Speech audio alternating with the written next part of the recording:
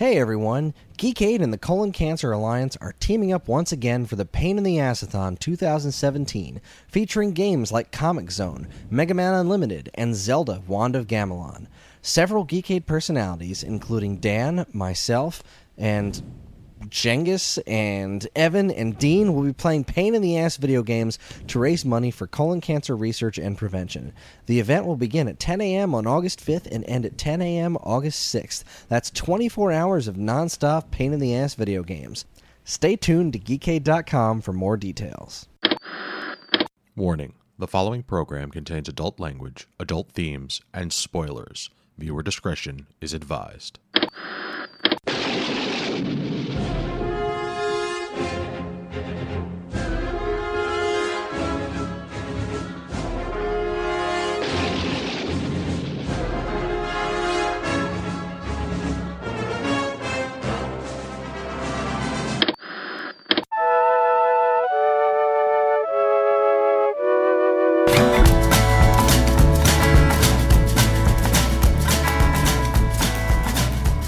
Good evening, and welcome to this week's episode of This Week's Episode. I am your host, Evan Goldstein. With me, as always, is the wonderful Garen Randazzo. Baloney. It's all the meats. and the amazing Chris Randazzo. My name is Barry Allen. I screwed it up. Wrong Flash. We here on this week's episode talk television. This week, we are discussing the 1998? No, 91. No, 91 not 98. version of The Flash. Only had one season, so it's season 1, episode, depending on where you're looking, either 11 or 12, titled The Trickster. But before we get into that, here's your weekly reminder that you can get in touch with us at mail@geekade.com. Tell us what shows we should be watching. Tell us what you think about the shows we are actually watching. Tell Chris how to dress, because he has problems. Hey. Just contact us. Let us know you're there. We love to hear from you. So I got to pick this episode, and I feel like I stole it from you, Chris. You know what? I was going to do original recipe Flash at some point, but I was going to do the pilot. Okay. All right. Though, I mean, I am glad you picked a Trickster episode because Mark Hamill is delicious. He as is by Trickster. far the creepiest thing I've ever seen on television. Oh my God. And that includes But some I would've Buffy the picked- Vampire Slayer stuff. And, like, it's uncomfortable. I would have picked the other one. There's another Trickster episode, I think it was the last one, because it's also got Richard Belzer in it. Oh. But, Well, this is the introduction to the Trickster. yes, it is. Oh my God. Well, all right, let's back it up a second. Let's talk some basic Flash stuff, because John Wesley Shipp, man, he is rocking the 90s hardcore in the show. His wardrobe. You want to talk about how I dress? The height Good of his jeans Lord. alone make a man That uncomfortable. shirt he changed to in the end, though, Wow. like when he was all tired in his apartment, he's like, "Oh, I gotta change." And then he changes real quick, and it's that weird, like, black and gold. Oh my God, it was just like, jeez. And I always loved the peach fuzz Flash suit, because I feel like that it's Flash suit fuzzy. is so cool. And- It does look fuzzy, and it was like there was the whole science behind it. That's why I In the like so show, much yes. about the pilot episode. Like there was a whole reason for the suit to be the way it was, what it was made out of. There was a reason for the symbol. Like it was a whole thing. That was pretty cool. But this was definitely and I didn't know this at the time, but watching it now, this is such a show that was made after the 1989 Batman movie. Like, it was very, very much that. To the extent that at the end of it, I'm like, man, whoever wrote the theme song to this was aping Danny Elfman hardcore. And then Karen was like, it was Danny Elfman. I'm like, oh. So, yes, you were correct. So this was Danny Elfman, like, on the weekend? Like, would he do this on the toilet? Just like, yo, we need a theme song for The Flash. Make it really similar to in the same vein as the Batman one. It's Danny the Batman Elfman's the like, Animated Series. What if I entrance. just do the Batman one? And like that's what it's exactly that. And I was like, I wonder if they stole that for the animated series from here. No, because it's not the exact same tune. There's a thunderclap at the very beginning. Like, Well, yes, but there's a freaking lightning bolt on the screen. Come on now. all right, maybe I'm being nitpicky.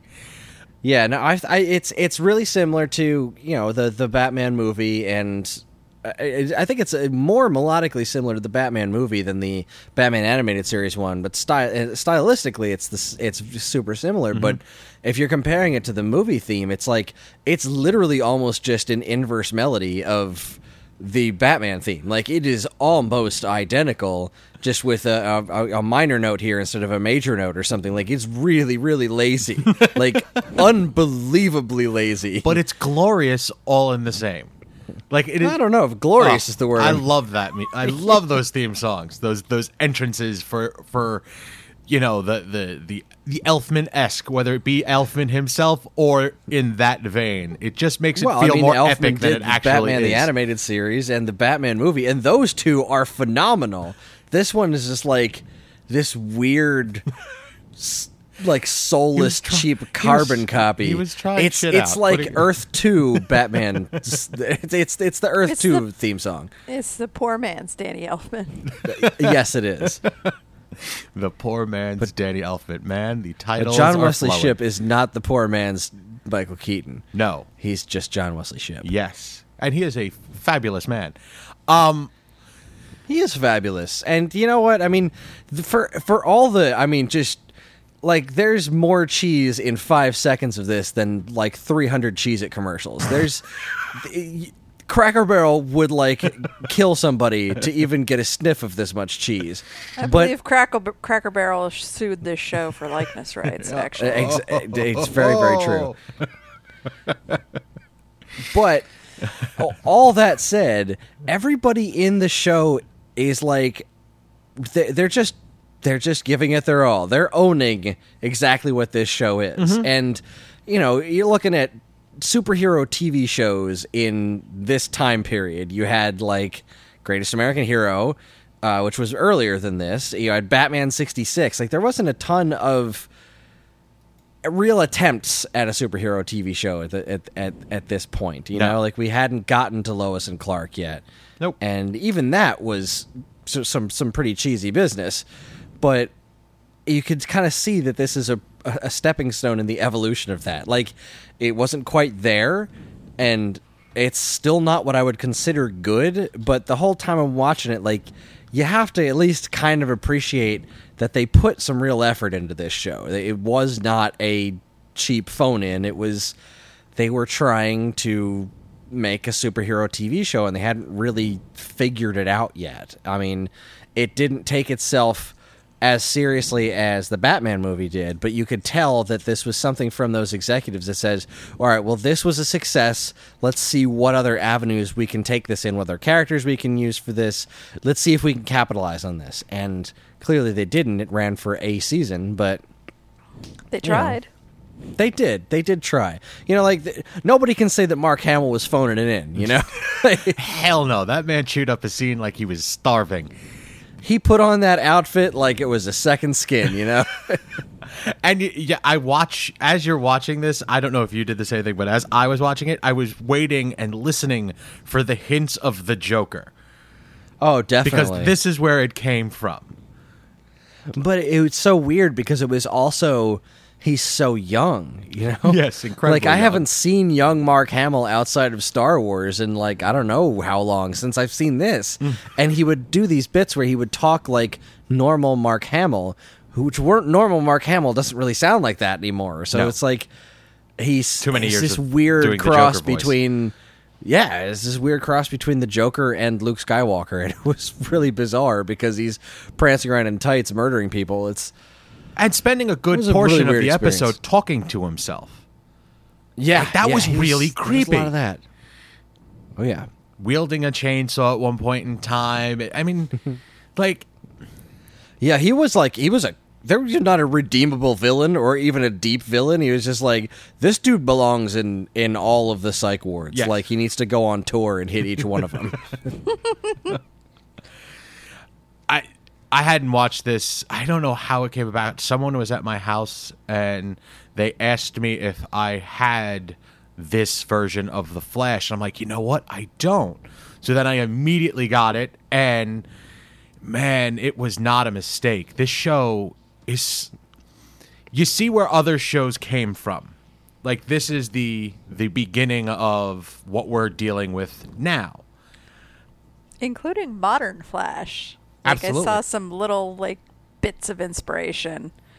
Particularly the opening credits sequence. I was like, oh, that's just how Barry got it. Like, well, they're both Barry. Yes. But the bit where he's in the lab and he gets struck by lightning, Yep. I'm like, oh, that's where they got that from. Well, I mean, I'm sure they got it from the comics initially, but And that's what's Visually, great about the it show. was very Specifically, like similar. it looked so similar to it. I never realized. I mean, in knowing how much the new Flash pays homage to this show, I'm sure that's not a coincidence that No, of course. that scene was shot so similarly.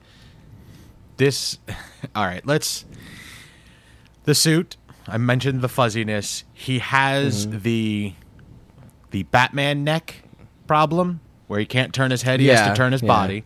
That just gets me every time he moves. Like, every time he does a quick turn, but it's his entirety, like, it makes me laugh, and I don't think it's supposed to. All right, I want to call it the speed up effect, but it's oh my god, really those were not. some very special effects. Because he's doing everything at regular pace, but with And they like just- blur lines around him. Yeah, they just speed up the film. That, like, I kept thinking about, like, how long it must have taken to shoot those sequences, and he's just like wrapping a rope around the box that he put the trickster in, Yeah. or he's tossing and turning on the couch. Like, that must have been the worst shoot ever. Or how about when he untied what's her face? Right. That took exactly as long as it would have taken a normal person to untie her. When he and it just his hands were just moving super fast, and there was a sound effect going on. there was a scene where the trickster like throws a cake or something at him. No, the cake blows up and then catches on fire, and Yes, Barry because that's what happens to Cake. quickly runs over somewhere to pull down or to untie a banner to smother the Yes. flames. But it literally took the same amount of time as if I was doing it. And meanwhile, the trickster sets that giant statue in the middle of the park. These two completely unattended kids are just staring at it. Then it blows up, and he just leaves it burning. Yep. Like, I leave the doesn't- kids there alone. I'm waiting for him to run around it super fast and put out the flames, and Barry's just like, nah, the firemen will get here eventually. Somebody will have called 911 by now. Oh, wait, cell phones aren't a thing. Whatever. He just leaves that thing just burning in the middle of the... I didn't realize, because I have skipped a couple of episodes and then jumped to 11 or 12, depending on what you're watching. He doesn't really expand on his power set for a while. Like at the beginning of episode 11, let's say, he still hasn't run 150 miles.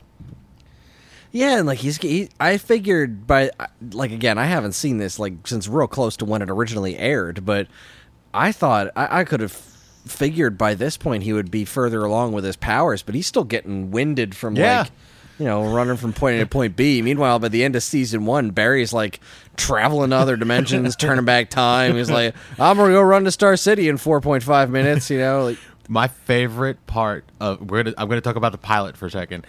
When he first starts using his powers and he gets really hungry, and there's that chicken, and he eats the chicken so fast he scares his dog. I remember that. Yeah, I always like the bit in the first the pilot episode where his clothes fall off. Yes. Like, he goes running and then he stops running and his clothes are all burning and shit. It's like, I really appreciate that. I really appreciate that you took the that into consideration, that he needs a super suit, otherwise his clothes will constantly burst into flames. Which I remember them, like, addressing that in the Modern Flash, too. Mm-hmm. Yeah, they gave Another reasons. thing that they did in this show that they also did in Modern Flash, super lame love interest. Like, why is he into this chick? Come on, Megan is tough. She's a badass. That's it. That's all I got. I did not get it. And like Iris was in the pilot. Where the hell did she go? Was she? I could have sworn that was the girl that Iris was in the pilot episode, but maybe I'm wrong. I will say I found John Wesley's ship probably as charming as I find Grant Gustin. Oh yeah, like that part was well done. With if this show had just a more modern script, he still would be perfectly good as the Flash. Mm-hmm. He seemed a bit old, but maybe that's just because I'm used to the younger. Grant Gustin just looks like a kid. While we're talking about the Flash, though, like this is something that it's a little bit of a tangent, and it makes me kind of sad to admit because, all right, so I really love most of what they do on the new TV series of the Flash, like as far as the Flash effects go. Mm-hmm. But I have to say that as crappy as the Justice League movie looks, and particularly as just stupid as the Flash's outfit looks, the effects that they're using for his movement, I think, are cooler than even the new TV series. Like, there's something about the lightning effect of the way that he just looks so fast. Well, you could. That's a budgetary really cool thing. Okay. Well, it is and it isn't, because like the things that we're talking about here, where like they're adding an effect to something that's like takes normal speed, they do that kind of stuff a lot in the TV show, where it's like, how in the world can somebody who is so fast they can run up buildings and literally appears as a streak when he's moving? Like they'll do other things in the show that just don't seem like they're as fast. Mm-hmm. And this is a problem with the Flash that I've seen even in the Justice League cartoon. Like sometimes it just won't look like he's moving all that fast. Like the show's telling you that he's moving that fast, but he's really not. And now granted, I haven't seen the movie yet, but I'm looking at this in these bits in the trailer where it just looks like he's moving as fast as lightning in everything that he's doing, and there's a very specific attention to detail in that I really find super cool. I know it's not super related. It keeps popping up every time I see the Flash move in the commercials or trailers for Justice League. I'm like, of all the things that really look stupid about this movie, and they are many, that actually looks pretty darn cool. What I liked about the speed effects in this show, and I don't know if it actually happens in this episode, when they show him on camera running, like he's going regular speed and everything else is zipping by him. In the current Flash, when they show like on camera, like his face, he is exceptionally slow, and everything else, like they do that weird slow-mo effect that doesn't make sense to me. Do you understand what I'm saying? Yeah. He should be at all times running at being normal. Everything else should be blowing by him. That's that's what they did in this show. I don't think they did it in this episode. Second little thing that I love that they carried over to the Flash is the air cannon. Whenever he leaves the room. Oh yeah, when he leaves the room. I felt bad for that actress to be like, oh, there goes my hair again.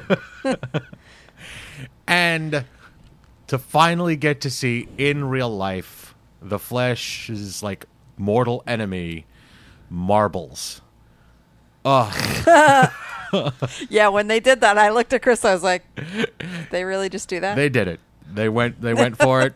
They did it. There was a lot of marbles in this episode.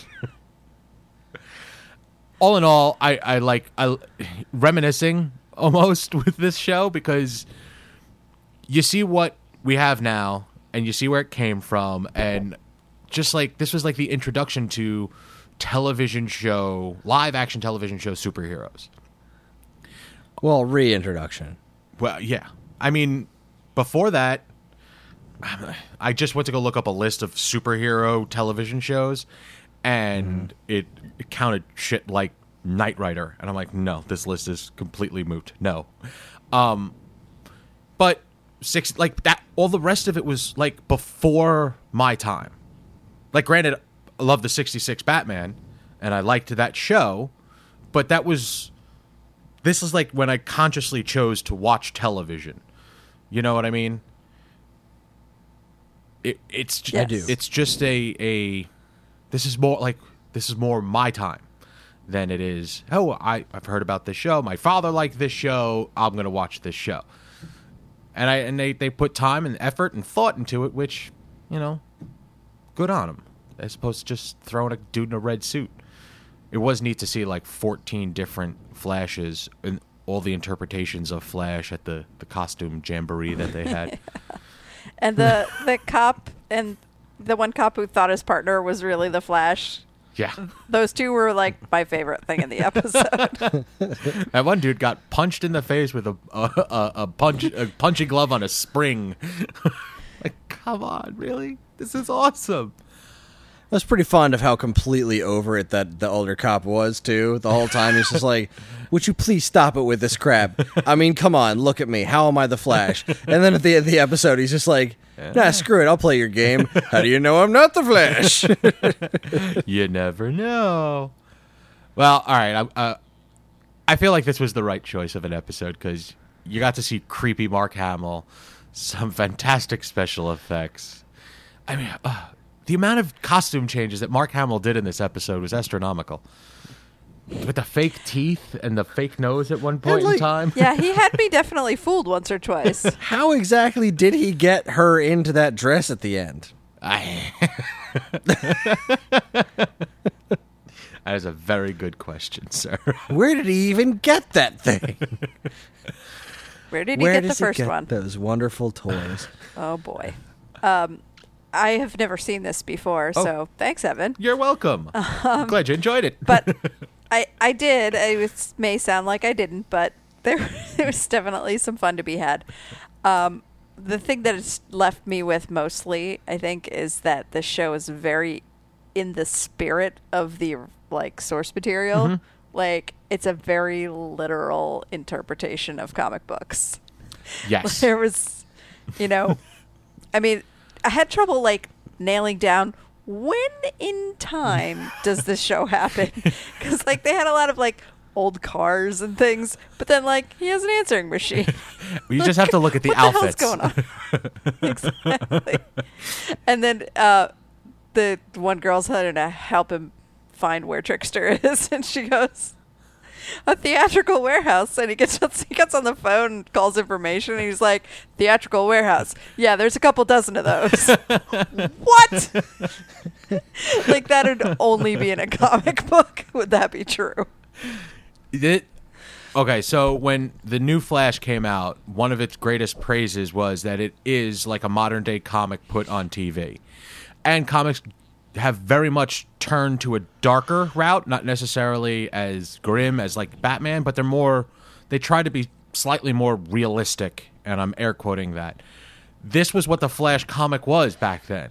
It was very lighthearted and fun and bright and colorful, and so yes, it is. Would you say flashy? Flashy. Oh. Get out. You married me. Damn it. All right, let's end on that note. Yeah.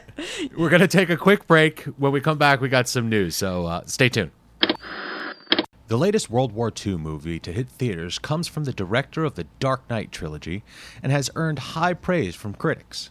Geekade's Chip Garrison believes that this three-part epic deserves every good word said about it and does justice to the historical events whose story it tells. Find out what makes this story so special in Dunkirk, World War II, through the eyes of Christopher Nolan. In today's fast-paced world, sometimes you just want an old-school beer, an easy-drinking American pale ale with an extra kick of hops. And what better game to play while drinking this beer than one that's all about moving forward and blowing shit up? Learn more about Dan's latest beer and video game pairing in Bits and Brews, Carton Hop Pun, and Contra. If you know anything about comics, you've probably heard about the recent Marvel storyline Secret Empire, in which Captain America is a villain. A lot of people, myself included, hate the idea, but welcome to the D-List's Jonathan Fugger has a different opinion.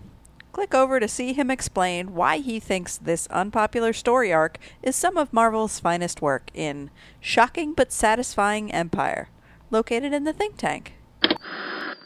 You can catch all this great stuff plus tons of other videos, articles, podcasts, and more right now at geekade.com. Chris. Hey, how you doing? Very well, sir. Is it time? Oh, it's time. What's it time for? It's time for the Dragon Ball Super 60-second summary. And begin. So last week I didn't tell you about the Pride Warriors. The Pride Warriors are a bunch of dudes from another universe that wear a bunch of red and black stuff, and they're super powerful, including the super powerful, super big guy. I don't even remember his name, but Goku really wants to fight him, and the other guy, and that guy's just like, meh, whatever, and he disappears, which was freaking weird. So, like, they all gang up on Goku and the other Saiyan girls, and really not a whole lot happened. There was some more fighting, and the Saiyan girls beat up some other Pride Warriors, and really the Pride Warriors all went down in this episode, which was pretty great, because they were kind of obnoxious, like very Power Ranger style characters, very over the top, almost Ginyu Forcean, but they took them all down except for the lead guy who's still out there somewhere. And the girl, Kale or Cauliflower, whichever the super burly girl is, got her crazy superpowers under control, which is pretty nice, and she looks pretty badass, and that was pretty much all there is to it. I got 3 seconds to spare. I like waffles. The end.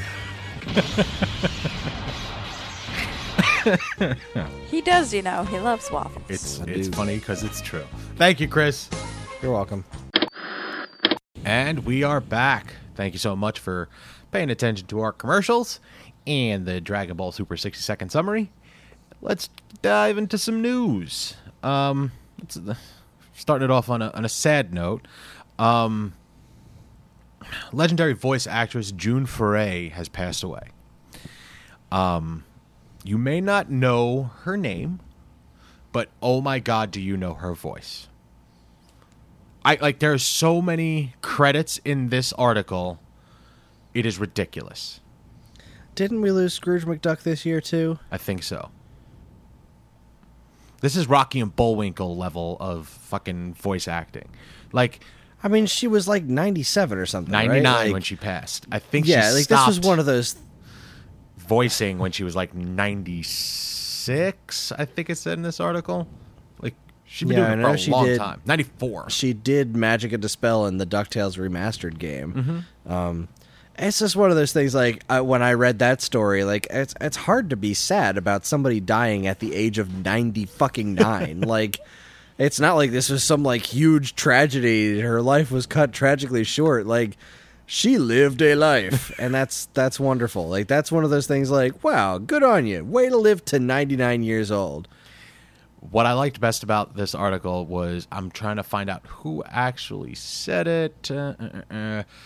Chuck Jones supposedly once said that June Foray is not the female Mel Blanc, but that Mel Blanc is the male June Foray. That's a big deal. That's high praise That's right real there. high praise right there. Real quick, Woody Woodpecker, How the Grinch Stole Christmas, Curious George, Spider-Man and His Amazing Friends, Alvin and the Chipmunks, The Smurfs, DuckTales, The Real Ghostbusters, Tiny Toon Adventures, Gummy Bears, Garfield and Friends, Rugrats, the list goes on. Her voice was all throughout my life, apparently. But big bucket of win, as they say. This next article comes to us from The Nerdist, and I'm kind of surprised they haven't done this yet. I apparently the Animal Planet does the Puppy Bowl every year during the Super Bowl. What do you mean apparently? Apparently. No, I didn't realize that the point of it was to raise awareness for adoption. I thought it was just, oh, that's cute. Like, just draw people away from the Super Bowl. But unbeknownst to me, there was a purpose behind it other than seeing cute little puppies play football.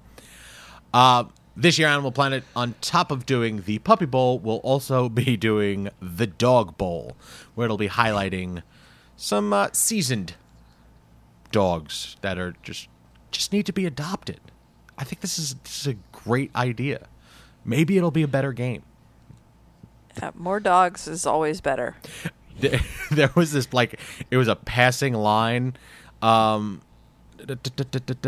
was something to the effect of, like, the Puppy Bowl's popularity outweighed the the kitten bowl because of the age-old debate of dogs versus cats. Like, apparently, I can't see the cat bowl being any sorts of entertaining at all. You know what's great? Because clearly you've never seen the Puppy Bowl, so you don't know about this. No. They have a kitten halftime show. Oh, they don't just have a kitten halftime show. They have the bunny cheerleaders, the hamsters in the sky. They have hamsters in a blimp over the Puppy Bowl. They have they have animals tailgating in the parking lot that are like ducks and more bunnies. All right, so now I'm going to actually have to watch this because that seems adorably entertaining. Oh, it really is. The years that we have not had cable for this, it's just like put a dark cloud over the Super Bowl for me. Because, don't get me wrong, I'm actually watching the Super Bowl, but the Puppy Bowl just plays on repeat all day on Animal Planet, so you're able to do both. And you can totally skip the halftime show because you've got the Puppy Bowl on. That's wonderful. That's true. And you know what? I miss the Bud Bowl because I don't think anything has ever been more absurd than the Bud Bowl. Do you remember the Bud Bowl? Was that with the cans and bottles and shit like that? Yeah. All the digital animation. What was the point of that? I don't even know. It was a Budweiser commercial. It was so ridiculous. And I can't believe that it went away and it didn't somehow get even more absurd over the years. I wish the Bud Bowl would have kept going and they would have just kept iterating on it somehow until we just literally got Transformers made out of Budweiser bottles and stuff beating each other up. But Real Puppy deal. Bowl is way better than the Bud Bowl. Puppy Bowl fills that void. Puppy Bowl's wonderful. Okay, 2 thumbs up for Puppy Bowl. Now, was it last week that we were shocked that Legends of Tomorrow was being renewed? I feel like that was a thing. We weren't shocked. We were just kind of like, yeah, it's still a show. So apparently Wentworth Miller and Neil McDonough are set to return for season 3. I didn't even realize that they were gone. Wasn't Neil the lead in the show? Wasn't he the main guy? No, wasn't. He was Damien Dark on Arrow. Yeah. And then after he was killed off last season, the season 4 of Arrow, he appeared on season 2 of Legends. But since we didn't watch that, I don't know how involved he was. Oh, he was pretty well involved. It was he was part of the essentially Legion of Doom. It was him and Captain Cold and Malcolm Merlin all teamed up together. They did the not really the Legion of Doom. It was just kind of like a team of supervillains, basically. Mm-hmm. And I would like to watch those episodes because I really want to watch him interacting with Malcolm Merlin. And I mean, talk about a trio of ham. That just sounds delightful to me. It really, I can't imagine behind the scenes with those three. That just must have been great. Just those three people in the same room just must have been wonderful. It's like a ham sandwich, except the bread is also ham.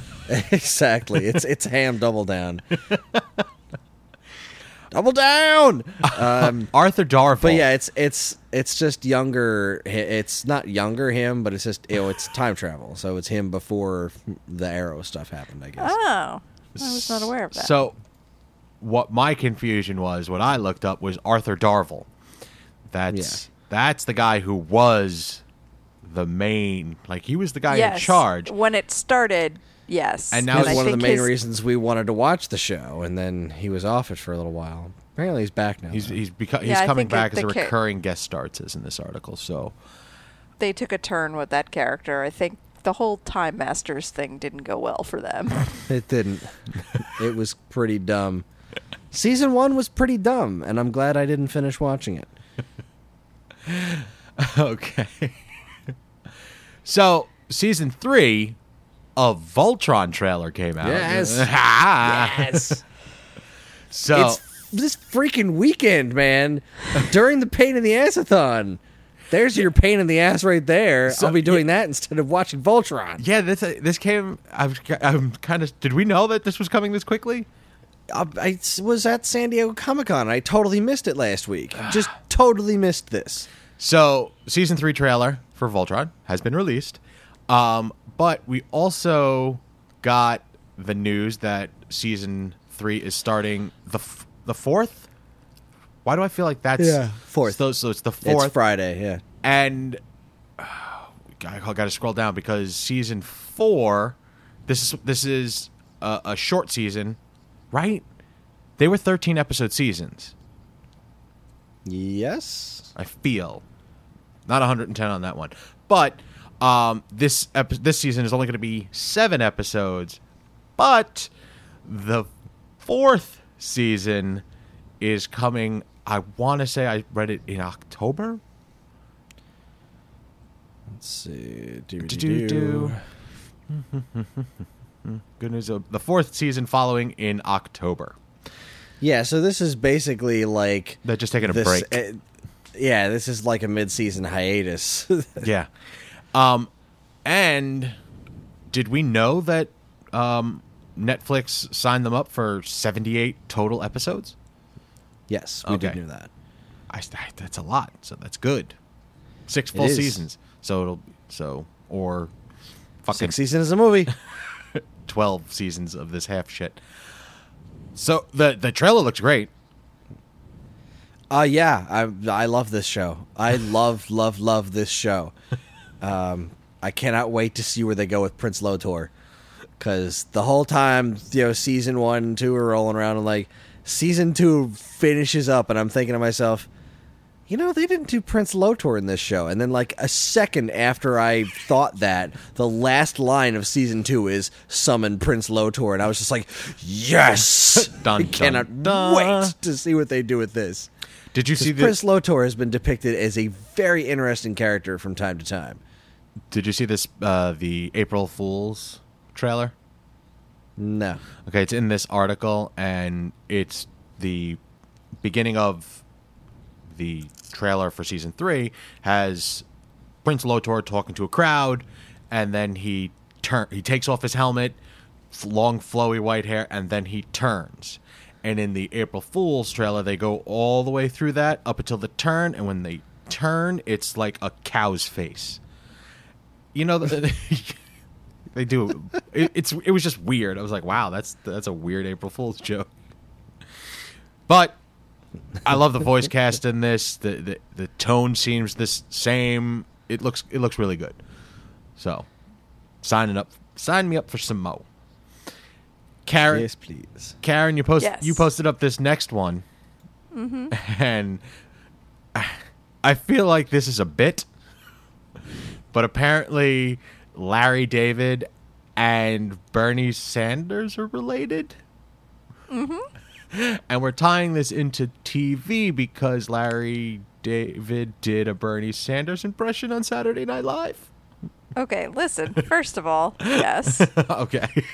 But second of all, this information was disclosed on one of those genealogy shows. Oh. I'm now looking for where it said that. Yes. I did read that. It's supposed to be kept secret. Oh, it was during the Television Critics Association thing, Gotcha. not during a show. But it's the Curb Your Enthusiasm creator discovered his relation to the Vermont senator during an appearance on the PBS show Finding Your Roots with Henry Louis Gates Jr. Yeah, That's there a you go. hell of a title for a show. I know. Well, it's PBS. So You get what you pay there's a for. picture in this article of them standing side by side, and you could see a resemblance. There's some sort of Yeah. family. I mean, it makes total sense. They also tie in they put a video for his Burn Your Enthusiasm skit on SNL. That was so funny. It was very funny. Very, very funny. Oh, remember when we could laugh about this stuff? Not anymore. Chris, you posted Hey. you posted up this run of Twitter images. This is next level business right here. We talked about how McDonald's said they were going to send what was it? Justin Roiland. What is it? Szechuan sauce, Szechuan or however, sauce. however you say it. They said they're going to send him like a jug of it or something. Yep. So They did, but they didn't just send him a jug of this stuff. Like, they put it in a, like, bright orange briefcase, like a biohazard case or something. They wrote a whole freaking backstory for how they got it.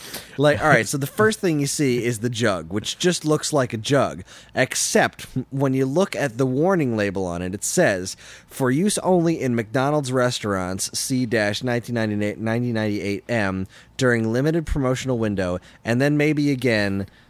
Hold on, my phone went 20 years funky. later. And then maybe again 20 years later. Do not serve to mad scientists traveling with their teenage grandson, potential non-scientist versions of mad scientists from an alternate dimension, and or Jerry. That is absolutely freaking brilliant. And not only that, but they also included this wonderful, wonderful letter that says, Justin, we finally did it. It took months, but we finally brought back some Szechuan sauce. We'll spare you the physics, but turns out dimension C-1998M is a dimension where it's always 1998. 1998 every day. No smartphones, no social media. It's a weird, scary place, but they've got Szechuan sauce on the regular menu. So here we are with some precious cargo, the Szechuan sauce you remember, and some souvenirs from the dimensions we tried along the way. We wish we could have brought more sauce, though, but we couldn't risk keeping a portal like that open. Think about it. If you knew in 1998 that McDonald's would have all-day breakfast in 2017, would you really want to stay in 1998? Of course not. If we left that portal open, we'd have puka shells, bucket hats, and boy bands as far as the eye can see. It's too risky, even for a sauce as delicious as this. A few lucky fans will also get to experience the glory, but the first bottle in this dimension is for you. Stay swifty, Chef Mike. I do not particularly care for McDonald's, but holy crap, they put a lot of effort into following through on this friggin' joke. And it's right of them to do so because it is fucking Rick and Morty. It is. And, I really need to go and watch more of this show because I keep seeing these clips of the new season popping up and they're all really, really great. And I'm like, man, I should really give this another shot because I watched season 1 and it didn't grab me the way that it seems to have grabbed most of the world. But now that I keep seeing more of pieces of it in later episodes, I'm looking at it like, I really do enjoy these characters and the way they talk to one another, so I'd like to give this another shot, and I probably will again soon. But holy crap, it's a lot, McDonald's. It's this is a lot of effort to go through. Good on them for putting forth the effort. Good PR people. Yes, exactly. Well done. Entertainment Weekly this week told us that Jessica Jones will be adding Power star J.R. Ramirez in season 2. What's Power? I don't know. I don't remember. But I do remember this dude from when he was on Arrow. Oh, who was he on Arrow? He was, he played a vigilante called Wildcat. He was a boxing trainer. Oh, yeah. Yeah. The Wildcat. Yeah. That was the one who trained Black Canary. Yes. Yes. And so he's going to be on Jessica Jones. Yep. He's going to be playing the super in Jessica's building. And his child falls for Jessica, so I feel there's going to be a love triangle-y kind of thing going on. So there you go. Defenders noted in here. Oh, and what else did they say in here? Oh, I think it was somewhere else that I read it. But they're thinking this is going to be 2018 is the season 2. Yeah. It's filming now. Yeah, I read that somewhere as well. Yeah, Jessica Jones is expected to return in 2018. But on the other hand, The Defenders coming out on the 18th of this month. So soon, and we finally finished Iron Fist. Yes, Holy we crap. finished Iron Fist. And just a yay or nay? Nay. Chris? From me. Not an enthusiastic yay, but Not a horrible good enough. nay? Okay. It was, it's just like Karen said. I don't remember if she said it on the show. Everyone in the show is interesting except Danny. That is true. Yes. Danny sucks. Danny is blandy. And the final conflict in the show where he's gotta make a decision of what to do about Harold, and he's having these flashbacks to the plane crash and these anger fits, and the way that what's his face Finn Jones, I think is his name. Yep. The way he played it, Just it was like a 9-year-old in a Yeah, school it was like play a temper pretending to be tantrum. mad. Yeah, it was ridiculous. And like, meanwhile, I'm like, I didn't mean for this to I'm- spiral out of control. I thought I really, really enjoyed Ward. Like, I did not expect to like that character one iota when the show started, because he was a piece of shit, and they showed that he was a piece of shit when he was a kid. And then they just kept adding layers to him. Like, he is a piece of shit, but he knows he's a piece of shit, and he knows why he's a piece of shit, and he doesn't necessarily want to be a piece of shit. And I thought that was really interesting. Well, he and just that wanted to be little left piece alone. of conversation with Danny's old friend, who was also kind of a piece of shit, his old friend talking to Joy, who's now pissed at everybody, and Madame Gao chilling behind them. Like, did what's his face? No, what was his name? Davos. Did he know that she was there? Like, is he working with the Hand? Because that wouldn't make any sense. That scene was so interesting. There's so much interesting crap going on, except Danny. And then he goes there, and he's like, man, they're going to have afternoon kung fu practice.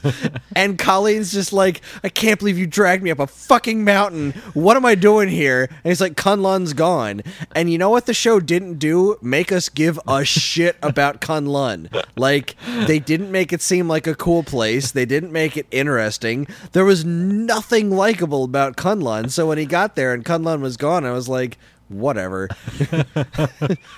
And the only thing I really know of Kunlun from the comics is I never read a lot of Iron Fist comics, but what was it?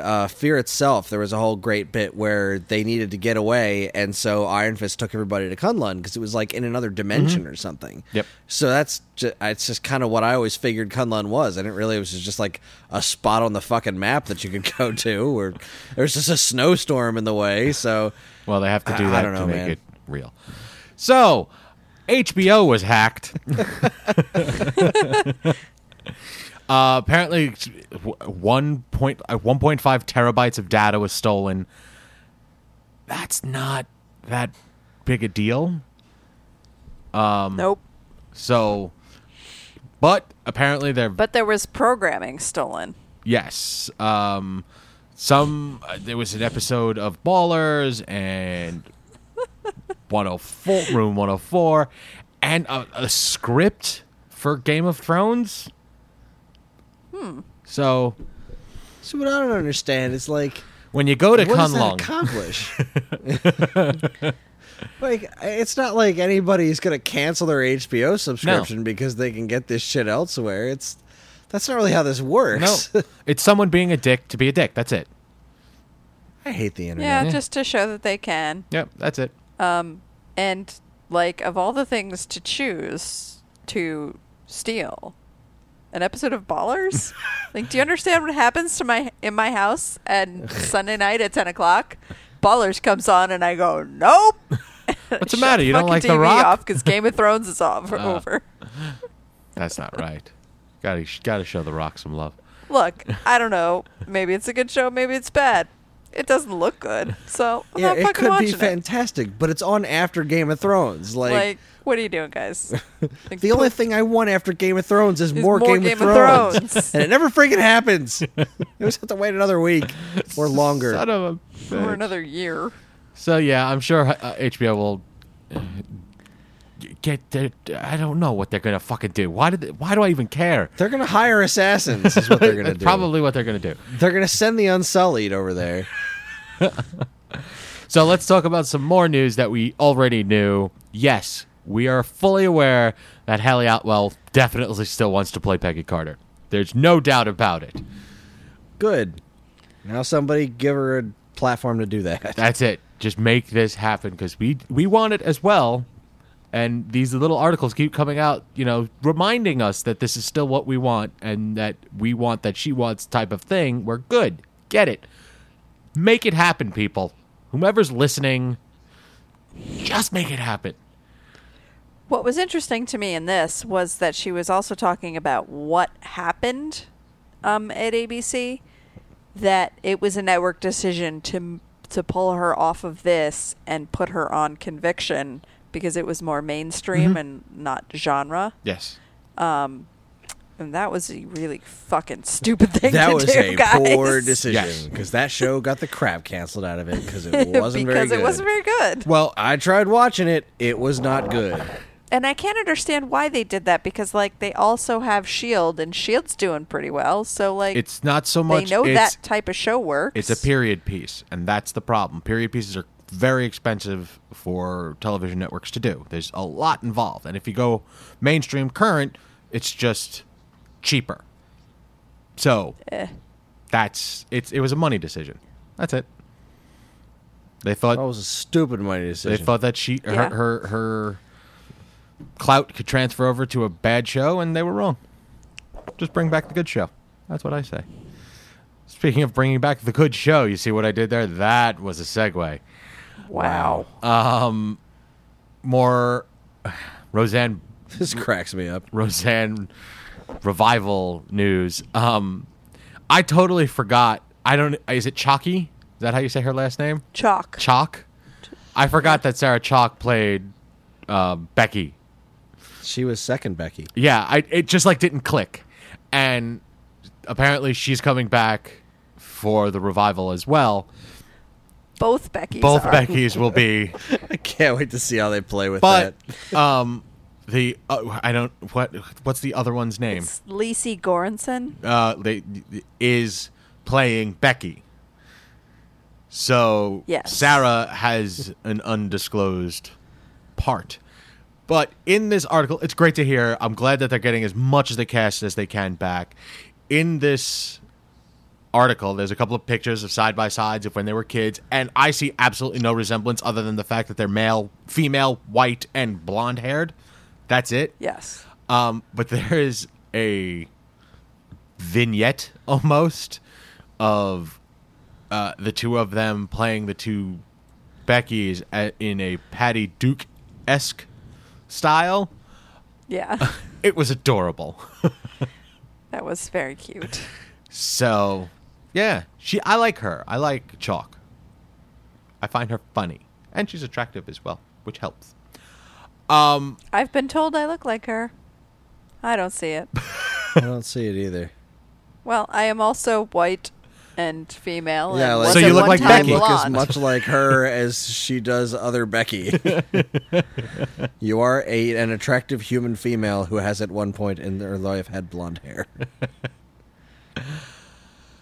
And finally, okay, when Karen, when you posted this, both Chris and I went, Andrea Romano. We know that name. Couldn't remember from where, but this woman is responsible for a lot of the voice casting for a lot of the animated properties that we grew up with, that we still partake in now. She is retiring. She's not dead. She's retiring. She is retiring. She's been doing this for 30 years. That's amazing. From DuckTales to Batman the Animated Series to Voltron. Like, she's had her hands on a lot of properties. She has directed more than 10,000 voice sessions. That's A lot of work. a lot. That's a lot of nuts. 35 Emmy nominations and 8 wins. Yeah. Her work has spanned more than 1,600 episodes of television, 50 films, and 20 video games. Most recently, she directed Voltron: The Legendary Defender, which is the Netflix show that we were just talking about. So, I mean, big bucket of win. Congratulations. Well deserved. Well-deserved retirement. And that's it. That wraps it up. Made it through another week, guys. Chris, we We did, did. indeed. Hey, have you worked out the spiel yet? Are you still? I have. Okay. No, I've got it in front of me. Before I even talk about that, I just want to mention one more time, just because we have a little bit more time. Geekate's Pain in the Assathon is this coming weekend, August 5th and 6th, starting at 10 a.m. Donations are live now. And that also goes for when we're recording this and when it'll actually post on Thursday. But if you aren't interested in video games, but you just want to support our cause, it's the Colon Cancer Alliance. It is in honor of my late father-in-law. It's going to involve me and Evan and a ton of other Geekade staff members, special guests like Ferg from the Atari 2600 Game by Game podcast, and Brandon from the Interdimensional RSS unofficial Rick and Morty podcast. It is going to be an absolute blast. We're going to be playing pain in the ass video games for 24 hours. There's an art auction. There's also an art auction that's going live right now. We've got some great original art from some local area comic book artists, and it's all live now. There's links to it on our website. It is an extremely important event to me. This is the second year we're doing it. I'm hoping that it's going to be a big success. We have a lofty goal of $3,000 to hit. And if we can hit that, well, I'll just be doing cartwheels because that's a lot of money to raise for a really, really worthy charity. So Geekade's Pain in the Assathon, twitch.tv/Geekade to watch the live stream, or just go to geekade.com. There will be links on all of our social media everywhere to just poke the link and watch or donate or read about or anything related to it. It's going to be a hoot. Indeed. And speaking of hoots, you can get in touch with us at mail@geekade.com, as well as all flavors of social media that we inhabit. You can like us on Facebook with both the Geekade page and the This Week's Episode page. Find us on Instagram at Geekade. Subscribe to our YouTube and Twitch channels for all our latest video content, including the Pain in the Assathon. And follow us on Twitter at _Geekade. Or follow this show specifically at Twepcast. Or follow us individually. I'm at Geekade Chris. That's Geekade KRIS. Karen is at shoot_the_moon. And Evan is at Geekade_Evan. If you're interested in more information about anything we discussed here tonight, be sure to check out the show notes.